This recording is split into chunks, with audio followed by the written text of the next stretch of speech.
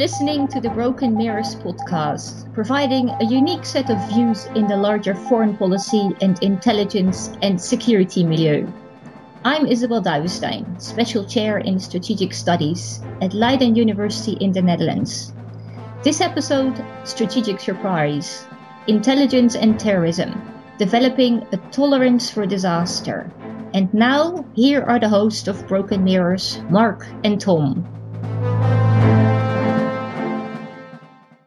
Legends of predictions are common throughout the whole household of man. Gods speak, spirits speak, computers speak. Oracular ambiguity or statistical probability provides loopholes, and discrepancies are expunged by faith. Welcome to Broken Mirrors, the Canadian affiliate of War on the Rocks. In keeping with War on the Rocks tradition, Tom and I are sitting down with a good bottle of dry red. This month's podcast is the first of two realist, hard looks at the concept and reality of strategic intelligence.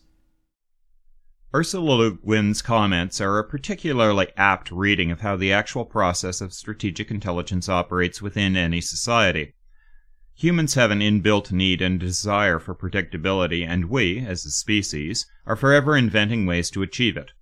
The current incarnation of this need is nowhere near as glamorous as the Oracle of Delphi, but it does bear an intriguing resemblance to the complex astrological systems developed by the Babylonians. I am, of course, speaking about organizations involved in our current, high-tech form of divination, strategic intelligence. Rather than using any of the traditional zodiacal signs, or even traditionally popular deities such as Apollo, our current techno-shamans center their rituals around the trinity of big data, big companies, and big government. Well, Mark, in fairness to the intelligence agencies, we also have to consider one other constant that shows up throughout history. Rulers consult their oracles about things they specifically want to do, and often disregard warnings that they didn't want to hear. It probably wasn't much fun for many of the old Hebrew prophets, and certainly Stalin's intelligence people probably felt the same way, just before he had them shot. Good point, Tom. One of the things that rarely makes it into analyses of current failures in strategic intelligence is the governing and controlling factor of the politicians. This could be because a leader refuses to hear good intelligence. Stalin is a good example of that just before World War II. Or it could be because the leader's wishes keep changing all the time, raising constantly new areas for their intelligence organizations to focus on and thereby causing a massive use of resources. Not only that, but there's an increasing number of countries in the world, and we have a series of non-state actors who can also have an effect on major issues. Al-Qaeda and Hezbollah come to mind quickly, but many others exist as well.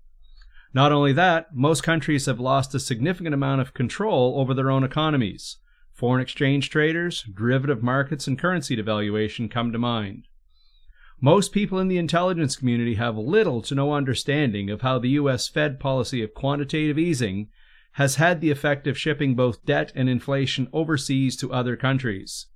These countries are increasingly angry about this policy and its effects. Among other things, food prices and stability are being affected in their own backyards. To say things are a bit complex at the moment is somewhat of an understatement. This brings us back to the same point, however. We spend billions on intelligence, and the political leaders who approve this spending are expecting something in return. In terms of strategic intelligence, this means understanding and warning. In short, leaders want a sense of predictability in future events. Where are we on all of that? Well, Tom, prior to 9/11, there had been a series of commissions and inquiries to examine the causes of strategic surprise and the perceived intelligence failures that went hand in hand. Almost all of the commissions in the USA and in other countries such as Canada, the UK, India, and Israel all came to the same conclusion. The causes for all the problems are found with what we would call, today, silos and mindsets. After 9/11, there was yet another commission that came to basically exactly the same conclusion. The information was there to prevent or predict the attack, but it was not shared due to silos or ignored due to mindsets. You're right, Mark. The list of commissions is indeed impressive. A few examples are the Roberts Commission, the Hoover Commission, and then we have Taylor, Schlesinger, Aspen Brown, Pike, Church, Gilmore, McDonald, Gates, Bremer, Hart-Rudman, the 9/11 Commission, the Agranat Commission, the Jeremiah Commission, the Herrera Commission, the Hutter Inquiry, and the Butler Committee. On top of all that, we've had royal commissions of inquiry in other countries, such as the Air India Commission in Canada, a massive undertaking. Again, they all came up with basically the same conclusions, that the problems are silos and mindsets. 9/11 was a strategic surprise in the classic sense, meaning that pretty much everyone thought that Al-Qaeda were a bunch of clowns who could never hit the homeland. The responses to the newly revitalized Al-Qaeda threat varied by country afterwards. In the United States, the response was highly ritualized. First, build yet another layer of bureaucracy, known nowadays as the Department of Homeland Security. And second, immediately start a ritual of atonement, also known as the 9/11 Commission. If Clausewitz was right about the causes and effects of friction, then adding more parts to the bureaucratic machine would only decrease efficiency. But, as with all culturally required rituals, it was absolutely necessary that the government be seen to be doing something. In Canada, there was a similar response with a new government ministry known as Public Safety. This was created in order to match the Department of Homeland Security. Public Safety, however, lacks budgetary authority or executive control over the agencies it's designed to coordinate, and it has a much weaker profile than that of the DHS. In the United Kingdom, perhaps born out of longer experience, no new agency was created, although power and budgetary shifts were obvious. All told, it is unlikely that the Five Eyes countries or the Western states are in any better shape now to prevent strategic surprise than they were in the year 2000. So let's talk about silos and other organizational psychoses. Silos remain well entrenched along with specific locked mindsets. Biases and retrospective coherence are also all too common. So why call these psychoses? Well, one of the best rule-of-thumb definitions of insanity is doing the same thing over and over again when it always fails. We know it doesn't work, but we do it anyway. The question that should, logically, follow is why do we do it? This brings us back to one of the core points about divination systems of all type. The system can only react to the requests it is given, but, at the same time, the system cannot alienate the people making the requests. Otherwise, all faith in the system can be undermined. This faith in the system, when it fails spectacularly, can only be restored through a public auto-da-fe, a sort of religious ceremony of supplication. The current version of this ceremony is what we would call a commission or an inquiry. While these public spectacles may restore faith in the divination system, they really don't seem to improve the system. Otherwise, we wouldn't see the same results time after time. Indeed, when a divination system fails us and we need a better one to deal with new complexity, we should really start thinking about how we react to these failures, since they are, in many ways, inevitable. Longtime intelligence scholar and writer Richard Betts may have hit the nail on the head when he argues that the best way to deal with intelligence failures is to develop a tolerance for disaster. But to be fair, the business of preventing strategic surprise in any arena such as terrorism, the economy, or international conflict is an increasingly difficult task. The intelligence community is expected to be able to comment and predict on events and trends as they relate to cyber issues, climate change, food and water security, and the effects of ungoverned spaces. All told, there are less major international wars, but more intrastate conflict and non-state actors causing trouble. And the smaller conflicts require a greater degree of granularity of knowledge in order to make useful judgments.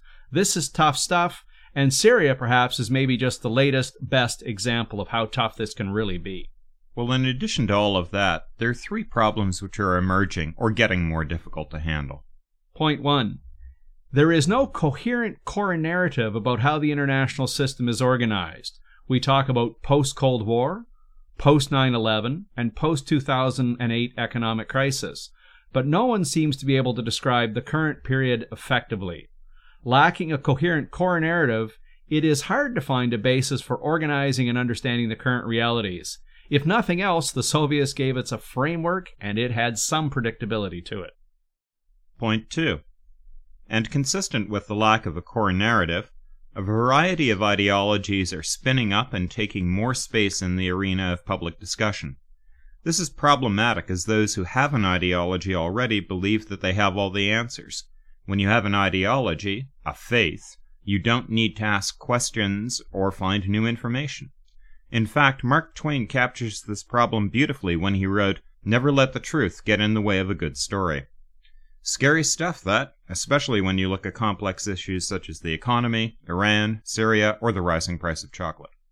Chocolate is important. It's what stops wars, and it's what causes wars. Point 3. Democratic politicians are famous, or perhaps infamous, for their short-term views of the world.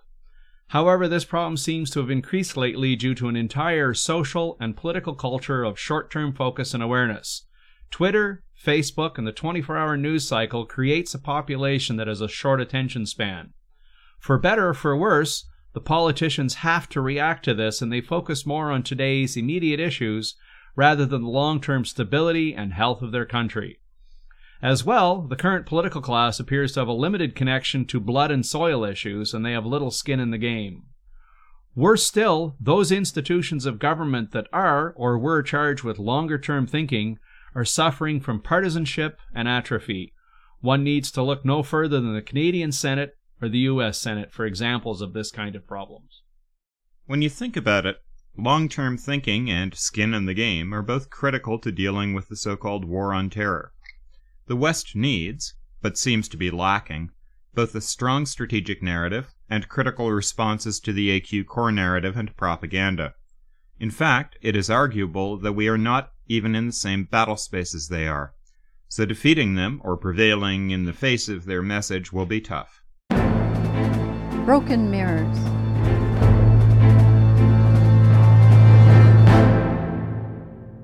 As you always like to say, Tom, we're heavily into the tactical and operational battle space in confronting Al-Qaeda and other similar groups. Kinetic operations are common, frequently necessary, and we're pretty damn good at it. At the same time, legitimate arrests and court actions have been quite effective, with the obvious exception of the Cuban all-inclusive resort at Gitmo. At the operational level, we're facing mixed results, although we are frequently effective. However, in the strategic battle space, we are fundamentally falling free. There is no core narrative about where we are going, and there is no specific counter-narrative about how we intend to handle Al-Qaeda, ungoverned spaces, or transnational political violence in general. In many ways, Isabel Davos-Stein offers the most succinct and cutting critique of our Western understanding of strategy. We were lucky enough to have her give us a short rundown of that critique from her home in the Netherlands. Strategy is about the exercise of power. How do you ensure that your opponent does what you want him or her to do, and which he or she is not inclined to do initially? Strategy is about the use of available resources to ensure that your opponent changes course. Strategic thinking always has something speculative. How will an opponent react to your actions? And what reactions will you formulate yourself? What is the problem with strategy? The issue is that we are suffering from collective strategic illiteracy. We have forgotten how to think strategically. We have forgotten how to formulate viable political objectives, which can serve as a basis for making realistic plans. Especially in the last 20 years, strategic illiteracy has increased. Recent conflicts show that the development of a strategic vision for the future of Afghanistan, Libya, and Mali is missing. We focus particularly on the disruption of the enemy through, for example, drone attacks in the Afghan-Pakistan border region, Yemen, and Somalia, the cutting off of irregular groups aiming to occupy urban areas in the interior of Mali. I would have to say that at present we cannot but come to the conclusion that we are quite good at tactical disruption of our enemy instead of generating strategic effect. A political vision of what should happen next continues to be absent. Over on their side, Al-Qaeda and their associates are not doing quite so well at the tactical level. They get defeated in most physical confrontations, and they've developed an impressive list of casualties. They can still carry out the odd, short-term, high-impact event on occasion, such as Westgate Mall, but they're not capable of a sustained campaign at the tactical level.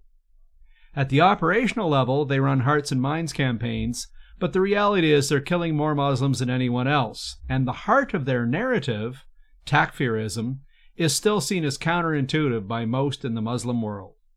At the strategic level, their message is often mixed, as can be seen in Zawahiri's most recent Guidance on Jihad that came out in September 2013. Al-Qaeda lacks any sort of theory or direction on how to coordinate a global insurgency, drawing, instead, on half-understood Golden Age stories of the initial rise and spread of Islam. Unfortunately for them, but fortunately for us, the playbook that worked against the Byzantine Empire is, to be nice, woefully out of date, and most of the au courant thinking on revolutions has been limited to within nation-states. However, Al-Qaeda does have one overwhelming advantage in their campaign. They are operating almost unopposed in the strategic battle space. So even if they frequently mix their message or if they are confused, they still come out on top. Thus, for example, Al-Qaeda accepts a definition of media and symbol system regardless of geographic boundaries as the primary battle space, while coalition forces use the concept of bounded geography as the primary battle space. This is a classic example of an asymmetric conflict. It is asymmetric because the players are using different battle spaces and different rules. It's almost as though we're playing indoor ice hockey and they're playing outdoor soccer at the World Cup level. One of the central questions coming out of this observation has to be, how do we find out what game both they and we are actually playing? And this gets us right back to the same old story that Sun Tzu used to hammer all the time. In order to achieve victory or prevail in the face of a terrorist campaign, you must know both your enemy and yourself. If you do not, you exist in a state of peril. One of the more interesting ways of figuring out what game and what rules your opponent is playing by is to look at his tactical choices and see what type of pattern they follow. We're going to discuss this idea more closely with our guest, Stephen Strang, who is the Director of Research and Innovation, Strategic Policy and External Relations for the Royal Canadian Mounted Police. Steve and I also did our master's degrees together, and he has worked extensively on how terrorists use their attacks as a form of communications. Steve has looked at terrorism using a very interesting lens, that of real conflict and non-real conflict. He has also examined the idea of terrorism as a form of performance art, which you carry out when you cannot engage in real conflict, such as an insurrectionary war. In effect, by treating the tactics as performance art, you can derive the governing narrative of your opponent, thereby figuring out what game they are playing. In short, these ideas can get us to where we are not, the strategic battle space and the counter-narrative. And now here's our discussion with Steve. We can identify a group of individuals or a compound or a physical point in space where they have strength. We're quite good at laying waste to that, or arresting them or dispersing them or whatever. Mm-hmm. But if we move into the battle of the non-real space, kinetics aren't really much help anymore. You actually have to have knowledge, you have to think, etc., etc. When you're dealing with the conflict between ideas. And I think that one of the things to bear in mind is, as far as the terrorists are concerned, by and large, they believe we have a massive propaganda machine pushing out our ideology. We may not think we have one because it's not structured, it's not run from the National Film Board anymore. It's not it's not a central thing. It's something that is a byproduct of our culture. But these notions around democracy, if you look at what's going on in Egypt and elsewhere, are extraordinarily powerful ideas. And in many places, most places, much more powerful than Al-Qaeda's ideas. Our notions of multicultural tolerance are extraordinarily powerful ideas. And we actually promote those fairly well just through the way we live. And that's something that they very much, when you're dealing with many terrorist groups, specifically want to destroy, because they want to have a stable conflict between polarized groups. They don't want to have the opportunities for a conversation. They don't want to have the opportunities for people to coexist, because that would prove them wrong. I think that we need to be careful about stating that they've got the strategic high ground in terms of the war of ideas, because they think they're fighting, and I'm generalizing broadly here because there are many terrorisms, right? But by and large, the reason that they're engaged in terrorism is because they think they're losing. Yes, if you're strong, if you were powerful, you don't have to resort to that kind of activity. You'd have your guerrilla warfare, you would have your election campaign, you would have whichever. Also, just to sort of drive that thought home, it's been argued, a bit humorously, but maybe a bit true, that the TV program Dallas being beamed into the Soviet Union probably did more damage to the Soviets than any fleet of submarines ever did. Oh, and that's being a bit loose with the work, but the idea is correct. That I think you're right. We do have a certain strategic message we send out inadvertently or without even thinking about it through Jack Bauer's 24-hour TV program there, where we torture terrorists and that's how we win the war. Hollywood is a very impressive propaganda machine. Yes. The question being, are we actually thinking this, organizing it? Are we using it in any sort of thought-driven way to prevail in the face of... Should we be thinking about it and organizing it? Yes, we should be making use of it. Or do we just... Yes, we should be making use of it. How? I'm not just thinking Hollywood here. I'm thinking like at a strategic level, have we thought through how to develop a counter-narrative, how to engage these folks in a certain way in order to undercut guys like Zawahiri and say, look, your principle of takfirism is un-Islamic, if nothing else. Why are we not engaging these folks at that level, sort of an issue? Have we thought that problem through? Certainly we spread lots of energy through films, through movies, through God Save Us All, Miley Cyrus. I'm sure sends a message out to the rest of the world. I'm not sure what it is, but it sends a message. Come here. Hey, our parties are more fun than your parties, but I don't know. That can be a very powerful message. Yeah. One of the funniest things I've ever seen in a terrorist interview was something about this guy is... Think about who joins terrorist groups. Yeah. Young men, yes. But I remember this, like, death to America, death to the West, death to imperialism, whatever. And then the guy in the next press is asked, what do you want to do? I want to move to Lansing, Michigan or something because my brother's a dentist there. Yeah. And you're like, okay, there's two parts to this narrative, isn't there? Yes, there are. But the question being... And we have to be careful about not taking any of it too literally. Yes. The question being, at the tactical level, we organize. At the operational level, we organize and we operationalize. At the strategic level, have we even tried to figure out what strengths we have, how to use them in order to prevail in the face of this? Or are we just stumbling through? Yeah. And my sort of sense is at this point, having watched it for 20 years now, since the 1993 World Trade Center bombing, is we are stumbling through, not thinking this through in any serious strategic level kind of thing. We have a series of advantages, we're not using them. I think that we need to be careful about that, because it isn't just for us that tactics are easier than strategy. When you think of the problems that we might have coordinating amongst allies, coordinating amongst our own government agencies in terms of strategic direction, but we can use the phone. We can send each other emails. We can hold meetings freely. We can talk to each other quite a lot. Think about what it's like trying to develop and enforce a strategic direction covertly. But play it out for a second. That very covertness actually feeds into a narrative of us versus them, number one. Yes. So it constructs the capability of a more motivating narrative. I have a secret, I will let you in on it. Certainly. And the motivational power of secrecy when you're dealing with these groups is quite important.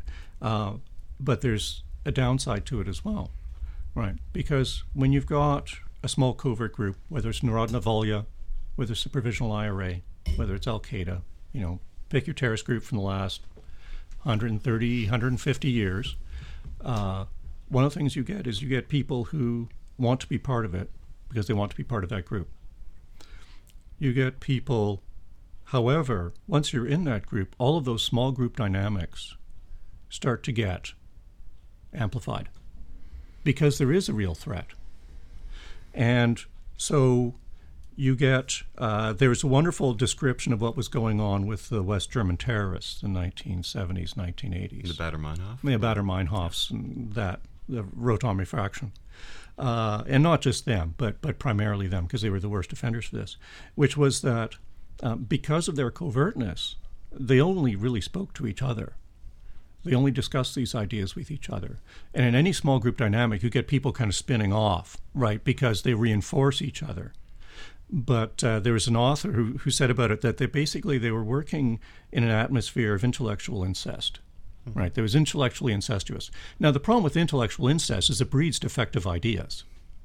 Like most forms of incest, yes. Exactly. So to some extent, that becomes self-regulating because they become so distant in the way they think, in the way they understand things from the population they claim to be the elite of, from the population they claim to be presenting. They actually lose touch. So it is a real problem for them. Well, let's take an interesting Canadian example, because this one's not talked about that much, which is the FLQ. Yeah. And when the FLQ kidnapped Cross, when they were doing the little bombings all over the place, if you looked at their popularity ratings in Quebec, they were running about 70-75%. They were actually quite high. Until the publication of their manifesto, the breach of the secrecy wall. And the vast majority of the seigneurial class, which controls a lot of the elite institutions, is very nationalistic in the sense of Quebec nationalism, looked at it and went, this is illiterate. This is idiotic. We would never, ever, ever want to be part of this. We don't want to be associated with it. So as a result, their support ratings plummeted down to, I think it was about 12 or 15% within the space of 1 week after they were published. So at the level of strategy, the federal strategy under Trudeau saying, yes, let them publish it. Let's see what they're actually saying, rather than the I have a secret. Not just let them publish it. Let's broadcast it. Let's broadcast it. Let everybody know what they really want. Yeah. Exactly. Now, the interesting question here is if we were to do it with the IRA from the 1960s, 70s campaigns. Yes. If that was published in Northern Ireland, or Al-Qaeda, Zawahiri stuff, if that came out, this is the interpretation that he is applying. This is what is going through. This is the implication of it. Yeah. Now, an interesting look at that with the IRA as an example is they did indeed publish with Anne Fauverlach. They had a newspaper that, editorial cartoons and movie reviews and news articles, all from their point of view, including, an annual publication of their list of martyrs, of course, timed for Easter, of course. And their political viewpoints were very clear in it. However, when they sent personnel to the United States on fundraising trips, right? Not that they particularly needed American money, but they needed the political support for symbolic reasons. When they sent people there, they were very, very clear about what they were allowed to talk about. They were allowed to talk about their traditional conflict with the Crown. They were allowed to talk about basically Irish culture, as the sort of 19th century romantic tradition that gave us the Easter Rising, right, understood it. They were not under any circumstances to talk about what the Provisional IRA's political view of a united Ireland was, because the Provisional IRA was a socialist national liberation movement. And they typical knew of its day throughout it was most of the world, yeah, that was actually one of the very interesting things around that conflict, which I think has some lessons for us, is that typical for its day, the Provisional IRA was a left-wing national liberation movement like so many that we saw in the 1960s. The Loyalist side was more akin to the Ku Klux Klan than anything else. They were not a revolutionary right-wing group. They were a reactionary right-wing movement wanting to preserve something, which may never have existed, but still, that was their notion. Right, the Provisional IRA wanted to create something new. They wanted to preserve a past. A revisionist or a revitalist, or what we might now call a Salafist group. In a way, yes. Yeah. And one of the interesting things about them is one of their most defining qualities was actually their inarticulacy. Right, and so when you look at things published from within the sides of the Irish conflict, I mean, we could all probably sit here and name 3 good Irish Republican bands. Name one good unionist band. None. So you create these accidental guerrillas. You use the collateral damage in a narrative form to prove the existence of your actual narrative. That's where we start getting into the fundamental strategic judo of terrorism, which is to coerce or trick the government into overreacting or underreacting. And whichever way it goes, it still is useful for them. Because, of course, if you can trick the government into overreacting, then, and you're claiming that you're oppressed, well, that helps to prove your point. So that's obviously a risk. If you can trick the government, or if the government falls into the trap of underreacting, they lose support from within their own population, because the public fear of crime is a legitimate factor, right? When you're dealing with a domestic situation, it's a very important factor. Whether or not it has a close correlation to the actual level of crime and the actual threat of crime aside, but the public perception of crime is about the public faith in the justice system, and public faith, right, in government. So that's something that's a balance, which gets us back into Clausewitz again, right? Because when we think about what Clausewitz is saying about centers of gravity, and it's important to bear in mind that any large-scale society actually has multiple centers of gravity. The ability to make rational decisions that are supported by your population is one of the balancing points, right, for any society. And if the opponent can set you off balance there, right, or if you accidentally trip and go off balance there, then you start to fail. And that's what you see with terrorist groups who go over their optimum level of violence, the level of violence that's allowed to them within their own ideology, within their own operating culture, is they start to lose support from their own side. Because the Egyptian Islamic group, with their attacks, at a certain point, even they themselves stood up and said, oops, that was too much, too far, and we swear off violence. They recognized their own mistake, as opposed to Egyptian Islamic Jihad, which went down an entirely different route. But there's a group that actually failure realized, is an option. Yep. Yeah. Let me go in a slightly different direction here for a second. One of the problems in dealing with a terrorist group, if you're the government or you're in opposition to a terrorist group at whatever level, is terrorists operate frequently on a grievance narrative, be it historical, be it linguistic, be it skin color, be it whatever. Sometimes the narrative has some validity because some people have been oppressed or destroyed or whatever, and then sometimes the grievance is more one of perception than reality. But nonetheless, the grievance narrative is there.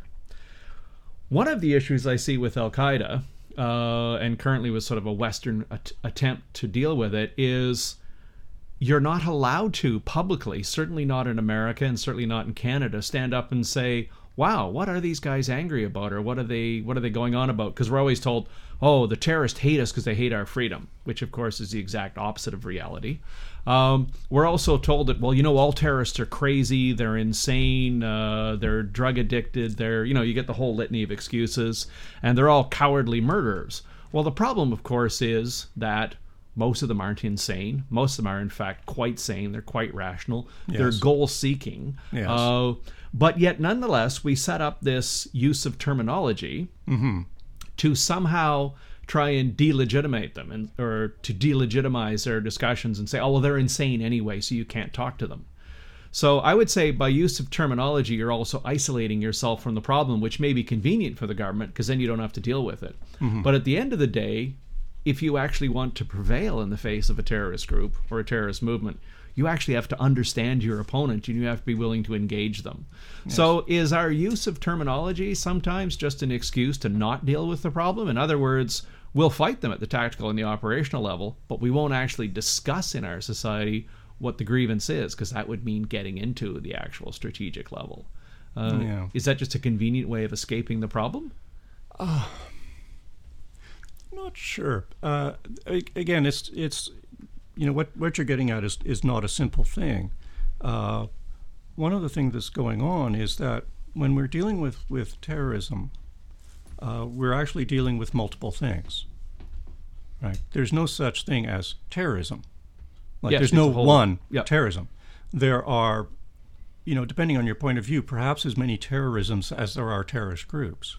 There may even be as many terrorisms as there are terrorists, depending on how cohesive some of those groups are. Or maybe more. But what you're looking at is you're looking at a range of behavior that at one end is basically a hate crime, and at the other end is basically a guerrilla warfare. Right? And you've got this mess of everything in between being described as terrorism. And you get terrorist groups who are groups who use primarily terrorism in order to try to push forward their goals, right, or to express their objections. But you also get, of course, groups who use terrorist tactics but are not actually terrorists. You get, guerrilla armies. You have rural insurgents who use terrorism as part of their engagement with the enemy. One of a series of weapons at their disposal. Exactly. Not their sole target. You have terrorist groups who have a political wing, however nominally arm's length it may or may not be. You have terrorist groups who operate without a political wing. Right? You've got a tremendous amount of variety there. You have terrorist groups who claim responsibility for their actions in long, usually extraordinarily turgid claims of responsibility, going back to your discussion of the FLQ, or if you've ever had the misfortune of sitting down and reading a rote army fraction claim of responsibility. Exactly. Here's an interesting thought. If terrorism, as you suggest, is a form of theater, it's a form of performance art, which I agree with. In a lot of cases, you're trying to get a message across. You're not strong enough to engage in an actual real conflict, so you find other means of getting your message across. And violence, especially in our society today, is quite often a useful way of getting messages across. It does get people's attention. It does indeed. Now, flip this around and go the other direction. What about trials? With the Anders Breivik trial in Norway, there was huge public discussion, and I participated in this by writing editorials in Norwegian newspapers.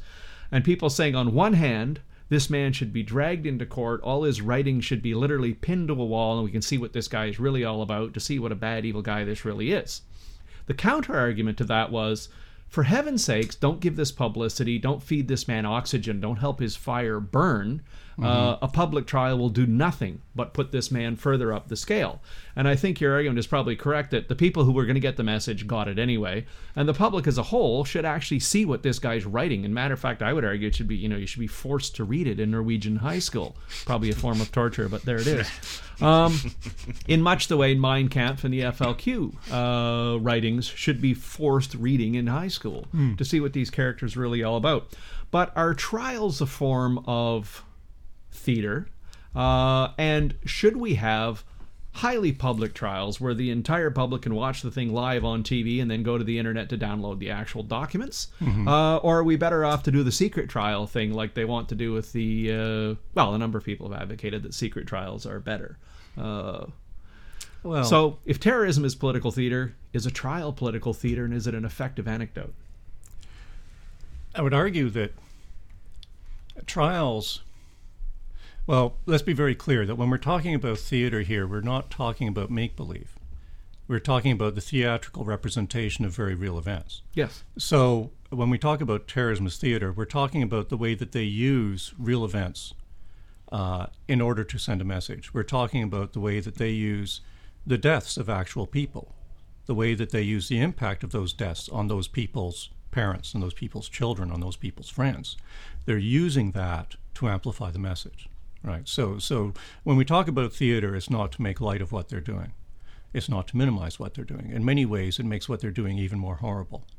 That they're trying to send a message, and they're writing the message in the corpses of real people.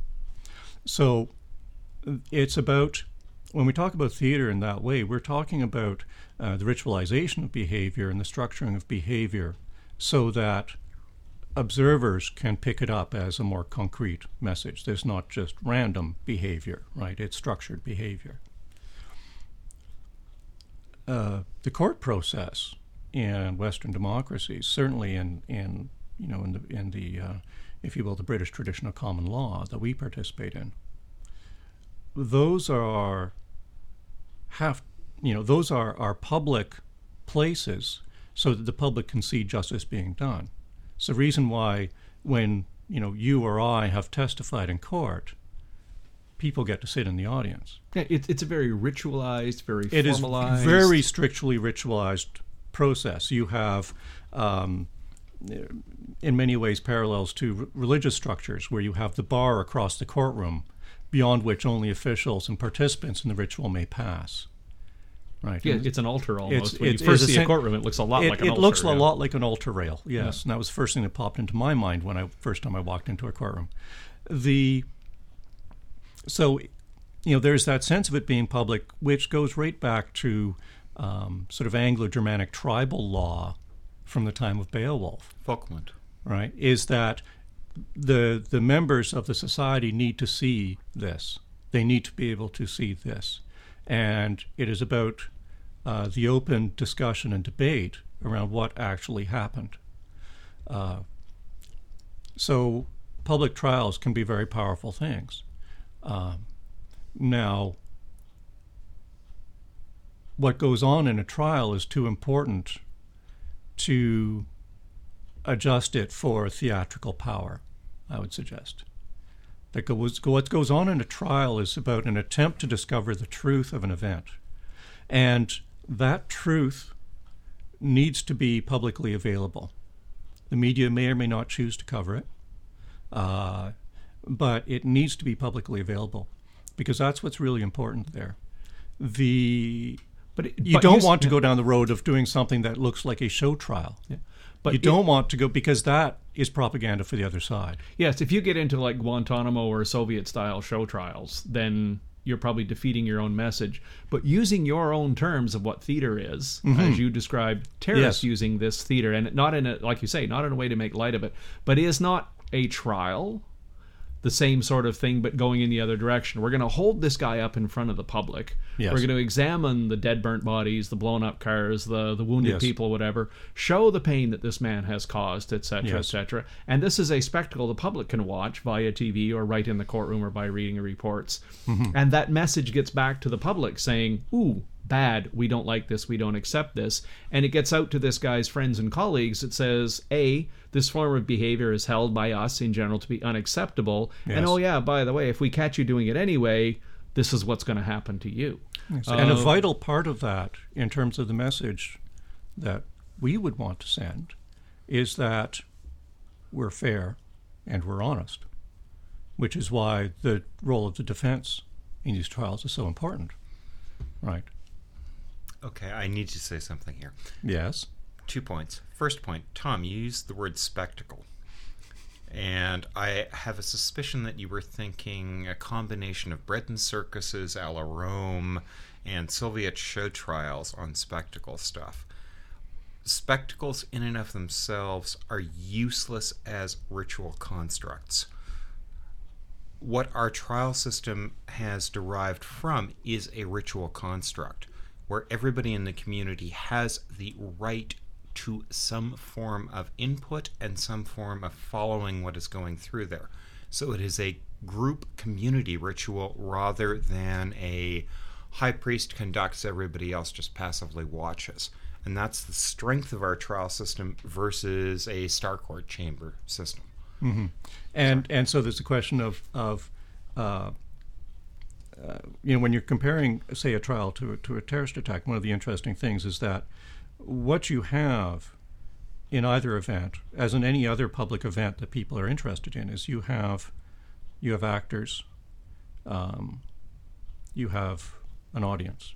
In a terrorist attack, it has a triangular structure. It has attackers, it has victims, who are the instrumental audience, right? Which include, part of the instrumental audience, and then you have the outside audience. So the instrumental audience then are the victims and they're the witnesses. And you have to have that triangular structure. That's one of the reasons why, for example, the hunger strikes were not terrorism, is because the victim and the perpetrator were the same man. Right? Now, in a trial, it's a little more complex, because you have the judge and jury who are given the right to make decisions based on the information in front of them. You have the prosecution. You have the defense, which includes the accused. And then you've got the public, right, of whom the jury is representative. So it's a much more complicated structure. the message, that we send with that, when you look at how we deal with terrorist communication, how we deal with terrorist groups, the message we have to send with that is one of truth, and I think that's got to be the core of it, which demonstrates that no, we're not dishonest oppressors. No, this is not propaganda, right? Everything that happened can come out here. We're willing to literally open the books, and you can read every page that's in the book with nothing being hidden. Yeah. It's sort of from an open trial. That's the message that comes out. From an open trial, and that's the ideal form. There are, of course, constrictions on that to some extent, which are well established in Canada in our Canada Evidence Act. But in terms of theatrical representation, the other core difference is that a terrorist attack is the use of violence to amplify a message. The notion is that, for example, rioting is louder than protesting, and firebombing is louder than rioting, and bombing is louder than firebombing, and murder is louder than blowing up a building. And that's a typical progression that you see certainly in Western domestic terrorist groups, is quite specifically that progression in order of degrees of violence that are engaged in. Of course, the trial is not violent, right? The message is, the trial is not using violence as a form of amplification. There is, somebody is in jail, right? Somebody is imprisoned. Somebody is brought in by guards, right? But, this is not an act of violence. It's not an act of physical violence in the terrorism sense of the term, yeah. Yeah. And I would argue that it's not an act of violence at all. I'm quite specific in terms of what I use the word violence to mean. And I've certainly dealt with theoreticians who would argue that, any sort of, constraint on your behavior is some sort of violence. Yeah. But I think that does the term a misuse. Broken mirrors.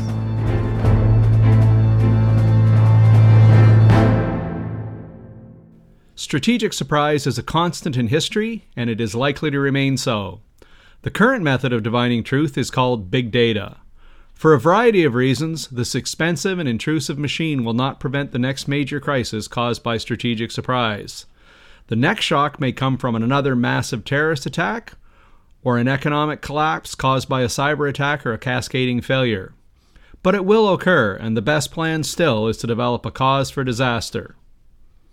Worse still, despite 12 years of spending and reorganizing after 9/11, many still believe that we can prevail in the face of terrorism with guns and bombs. This problem is exemplified by the fascination with drones, which carry out kinetic operations at the tactical and operational level. Despite all the discussion around whether drones are effective or not, the question is rarely asked as to whether they're even relevant or operating in the right battle space. Our terrorist opponents are operating primarily in the non-bounded strategic battle space of ideas and political messaging.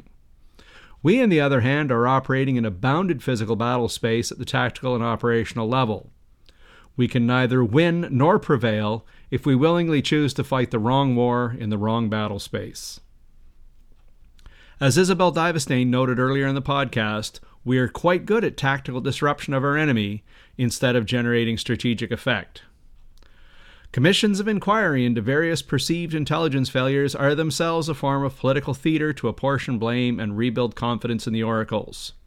Reading the subtext, however, it is clear that many so-called intelligence failures were not real. Rather, they were failures of policy or the unwillingness or inability of the political class to accept or anticipate massive changes. We are currently in an era of transition on multiple levels: social, technical, financial, political, etc. Change causes friction, friction causes heat, and heat can cause fires. Stand by for the next major shock. Strategic intelligence analysis is now operating in an international environment that lacks a coherent organizational narrative, and the international system has no organizing principles such as it did during the Cold War or under a unipolar system. The elite classes in the political, military, and financial spheres of the developed nations are incapable of developing long-range or strategic plans. In this period of time marked by transition, and without any organizing principles from our leadership, we should expect a series of surprises at the strategic level. Hopefully, our frontline first responders and citizens have the ability to absorb disaster, and they have a tolerance for the fallout from these disasters. Broken mirrors.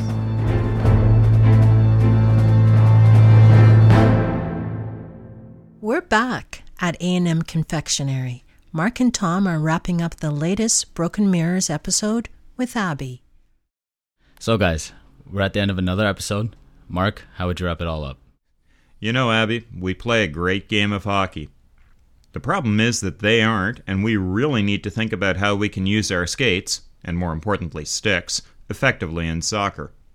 What it really comes down to is a question of getting our collective acts together in terms of narratives, and that, ultimately, comes down to a combination of our political leaders, intelligence experts, and citizenry working together to create a shared vision. As Ursula Le Guin noted, we have a series of oracles who speak of the future: gods, spirits, and computers.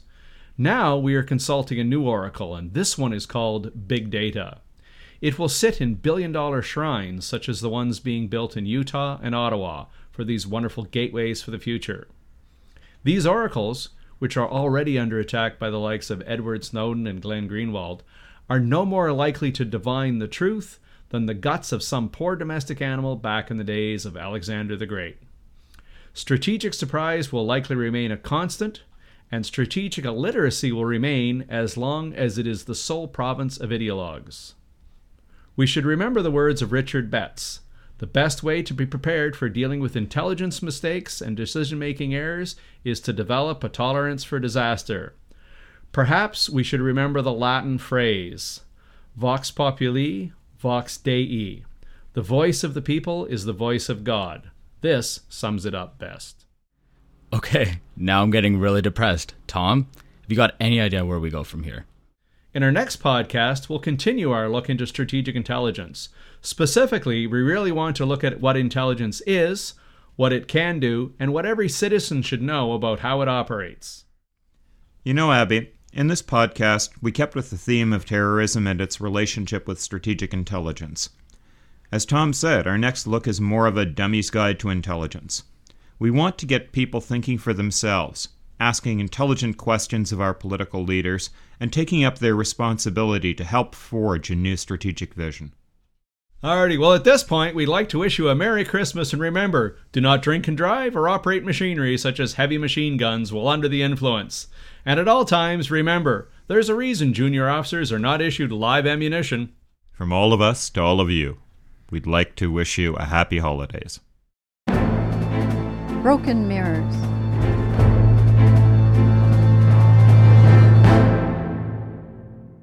This has been Broken Mirrors, Episode 4, Strategic Intelligence for December 2013, a podcast covering issues in the intelligence, security, and military communities. For much more information about this episode and the series, please visit brokenmirrors.ca to view the show notes, leave a comment, and listen to the extended material. Follow us on Google Plus and Facebook, and if you've enjoyed the episode, please remember to +1 and like us there. The Descent and Dangerous are compositions generously provided by Kevin MacLeod through incompetech.com. Our thanks to our guests, Stephen Strang of the RCMP and Isabel Diveston of Leiden University.